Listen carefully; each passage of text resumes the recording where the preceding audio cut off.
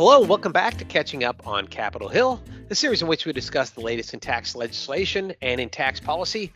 I'm your host, John Gimigliano.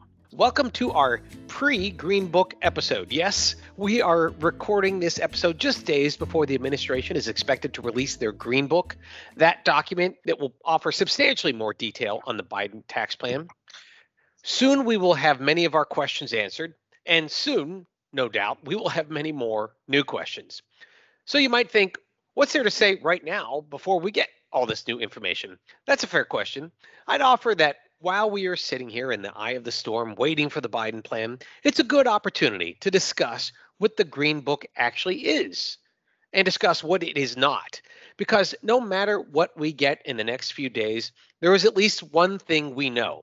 The Green Book, as we receive it, cannot become law. Hey, enacting law, that is Congress's domain. So in sizing up the relevance of the Green Book, we've got our resident Washington veterans, Jennifer Gray and Tom Stout, with us today. And between the three of us, I'm embarrassed to say how many Green Books we've seen come and go. But I think all that experience can inform what we can expect once we get Biden's first budget. So let's just go and dive into this. Jennifer, I'm going to start with you. Just tell us, what exactly is a Green Book for those who have not ever actually paid attention to this process before? Well, the technical name is the General Explanation of the Administration's Fiscal Year Tax Relief Proposals. And that's really what it is. It's a document that basically lists a lot of priorities and ideas that the Treasury Department has and the administration has. And then it gives current law, reason for change, what the proposal is. It generally includes a revenue estimate prepared by the administration, what they think the revenue impact of those changes would be. So it's really a bit of a Bible. Dig in a little bit and get an idea of exactly what the administration is thinking about with regard to their tax ideas. Okay, so it's an explanation. It is not, correct me if I'm wrong here, a legislative text, right? That's not what we're dealing with. Absolutely not. Right. No, absolutely not. If folks look at joint tax type documents in the past, this will look familiar to you. It's often a typical type setup where it's in prose, again, sometimes discussing why they want to make the change, discussing what the change is. I think that's an important point for people to understand. Yes, this is going to be important because we've got, take a look at the Made in America tax plan. I forget how many pages is, like 19 or something like that. This will be what, hundreds potentially of pages we can expect, but it's not going to answer every question that we could possibly have about how the proposals would work. It will be far from doing that. Certainly technical folks will still have a lot of questions, but we've been waiting on this with bated breath. I'm very unhappy after that long wait. It's coming out the Friday before Memorial Day weekend, but that aside, we've really been looking forward to it. It's going to answer a lot of questions, but absolutely not 100% of the questions that we have. Okay, that's very fair. We've hopefully set expectations. This is going to be a lot more, but it's going to leave a lot of people disappointed that it's not going to answer all their questions. Okay, so Tom, now that we're going to get this document that is going to be substantially longer than what we've seen, what exactly is the history of Green Book proposals actually being enacted? What does history tell us about the likelihood or the history of Congress picking up these proposals and turning them into law? They're as successful as any administration proposals for legislation. And that is, sometimes they get passed, a lot of times they don't get passed. But what I was thinking about when you were asking the question was the last Green Book that we saw was the 2016 for the last Obama budget. And there were a lot of tax reform proposals in that Green Book, none of which were enacted, of course, since Obama left office. The interesting thing is that most of those proposals look like they're being picked up by the Biden administration, and we'll see them reappear in the Green Book that will probably be out on Friday. You might say that none of those proposals were enacted, but we might see them enacted this year. I just thought it was a really interesting question. And I actually went back and looked at one of the first Green Books I dealt with when I went to Capitol Hill, which I'm embarrassed to say was FY 2001. But that was the Bush tax cuts. And I actually went through and looked through some of the summaries of that and what was in the Green Book. And they were pretty darn close. It was really interesting how many of the proposals that were put forward in the Green Book ended up becoming part of that first Bush tax cuts bill. I went back in anticipation of this episode and looked at the 1993, which would have been the fiscal year 94 Green Book. This was Bill Clinton's first Green Book, because you all may recall that Bill Clinton passed a very major tax bill in his first year in office. And while clearly not everything in that book was enacted, we did get the corporate tax rate increase proposed in the Clinton Green Book. And we also got the increase in the top rate on individuals enacted in the Clinton Green Book. So they do, from time to time, become law. And I guess you kind of have to have the right circumstances circumstances align where you've got, let's just say, a Democratic president like we had in 1993 in the case of Bill Clinton. He had a democratically controlled House and Senate. So it seemingly would be more likely in that scenario that they would or could become law. In Obama's case, after the 2010 midterms, remember, Republicans held at least part of Congress, the House first, and then eventually the Senate as well. So I guess we shouldn't be that surprised that the Obama proposals never became law, keeping in mind that you'd have to have the Republicans sign off on them. But they finally getting their chance in the sun, as you suggested, Tom, because now, of course, Democrats control the House, the Senate, and the White House again, and they're going to get another look. Many of them might be picked up again in the Biden Green Book. Okay, Jennifer, one of the things you mentioned I thought was interesting, and I want to come back to this. You talked about revenue estimates. Revenue estimates are important, especially when you're trying to pay for a big spending bill and the tax increases are the way to pay for it. You said that the Green Book will include revenue estimates. What are these? Are these official revenue estimates? Can we take these as official? Sort of, kind of. These are prepared by the administration. They're not prepared by the official scoring mechanism on Capitol Hill, which would be the Joint Tax Committee or the Congressional Budget Office, depending on the exact proposal. So they're official in that they are put together by the government with all government resources and economists and lawyers and estimators, et cetera. But at the end of the day, it will be the actual scores that come from those two, the Joint Committee and CBO, that will determine what the actual bill score is. But, it's really interesting, and I think it will be very helpful when we get those numbers, at least to give us an idea of the scope of some of these proposals, and to give us some sense of that, I think it will be very helpful. They're usually pretty close, too. The economists at the Office of Tax Analysis at Treasury talk all the time with the economists at Joint Tax. So they're generally using the same kinds of models. You usually don't see a lot of major variation between the estimates that come out of Treasury and the ones that come out of Joint Tax. That's right. And they sometimes agree to disagree in terms of how something is scored, but I agree with you. I mean, directionally, they're always going in the same direction. It's just a question of how close they are. And you're right, they are usually within shouting distance of one another. And let's not forget that eventually what typically happens is the Joint Committee of Taxation will develop its own revenue estimates of the Green Book. Am I remembering that right? That we will get the Joint Committee's official score of the Green Book, correct? Yeah, that's right. I mean, they'll do an analysis of the budget that'll get wrapped into an analysis that CBO does. So we'll get the numbers that are coming from the Hill officially.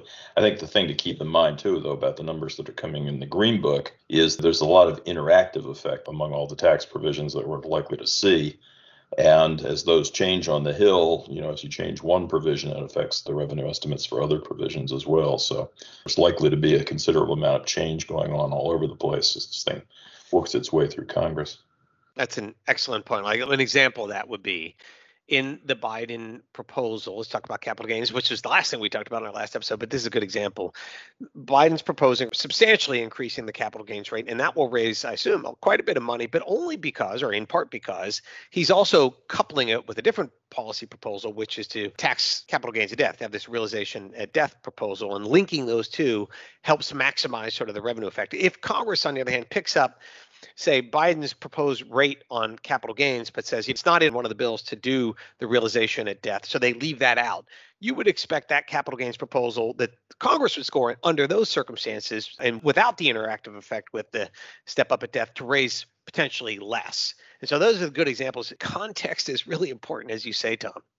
Tom, another question for you. Effective dates. Gosh, we get so many questions about effective dates, and we've talked about it a lot here. Does the Green Book ever provide us any guidance on effective dates? Number one, question one. And question two, if they do, should we take that seriously? So if we see, when we get this Green Book on Friday, I'm going to open up to capital gains and other things to see if they express a point of view on effective dates. If they do, should we take that very seriously or not? What do you think? Well, they have to put effective dates on the provisions in order to do the revenue estimates. Otherwise you can't do the estimates. Typically what Treasury does for the vast majority of things is they will just make the effective date 1/1 the next year, or taxable years beginning 1/1 the next year. There's some exceptions to that they usually put in, things where basically they're incentive provisions for transactions. So you'll see bond provisions would be effective date of enactment, so that wouldn't be postponing transactions. But beyond that, it's usually 1/1 the next year, and Treasury's position is basically that effective dates are the province of Congress, so they should generally just leave them alone. So there will be effective dates, but it's hard to say you should take them all that seriously.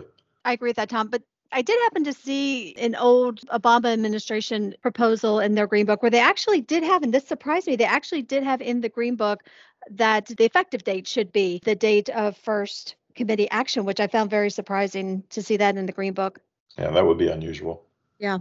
Yeah, and there's usually they would view as unique circumstances around why they would pick those dates for, behavioral effects on taxpayers. So I guess what we're saying is wouldn't necessarily say that they would express a strong point of view on effective dates, but they could, at least based on that example you just have given us, Jennifer. And in the cases where they don't, let's just say they put in January 1, 2022, as you said, Tom. And it doesn't mean, if you're a taxpayer, you're totally in the clear because, the Green Book said, don't worry about it. It's going to be purely prospective because Congress, I guess, could have a different point of view. Clearly could, especially if they see a proposal out there to change some element of taxation. They see abusive transactions taking place to avoid the change. You might see Congress propose something with an immediate effective date. All right. Well, Jennifer and Tom, I'm going to ask you both. Jennifer, you go first. This is my last question. This particular Green Book, we've talked about others. Green Books of years past. We've talked about Obama. We've talked about Bush. We've talked about Clinton. We could keep going backwards. But here's my question. Do you think that this Green Book, highly anticipated, is this the most important one that you can recall?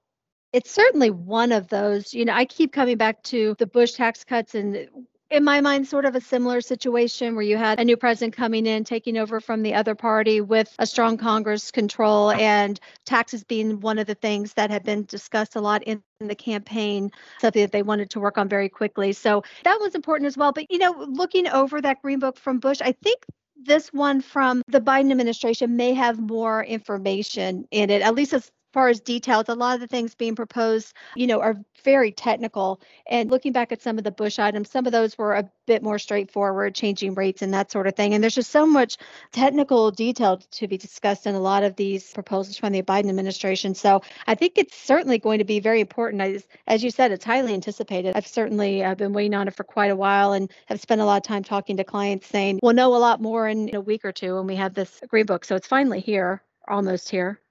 Yeah. Tom, do you agree? Oh yeah, definitely. This is really important because obviously this is going to be one of the signature proposals coming out of the Biden administration. The Democrats are now in control of the House and Senate. This is the starting point for major legislation that's a high Democratic priority. So yeah, I think this is definitely the most important one that I can remember for a long time. I agree. And for all of you listening, if you're catching this before the Green Book actually comes out, you can cancel your Memorial Day plans. You've now got something better to do, which is to read the potentially hundreds of pages of the Green Book. Okay, well, that's it for today. I hope this episode was useful to you in putting the Green Book into context. During the Obama years, when we had Green Books, every year I would get a call from someone outside the U.S. who would ask the same question. The question was, when is Congress going to vote on the Obama budget? And I'd have to politely explain, well, never. And for someone coming from a parliamentary system, that question was perfectly valid. Here in the U.S., our system doesn't really work that way. But as we said today, this Green Book is important, maybe the most important one of my lifetime, because it is being parachuted right into the middle of a political process, which is looking for a set of ideas to coalesce around. In other words, for most congressional Democrats, there is a will, even if not yet a way. And this Green Book, even as a largely aspirational document, is intended to show that way. The coming weeks and the coming months will tell us if it succeeds in that ambition. With that, thanks again for tuning in to Catching Up on Capitol Hill. Please don't forget to submit your questions, your comments, and suggestions to our inbox. Take care, and I hope to see you soon.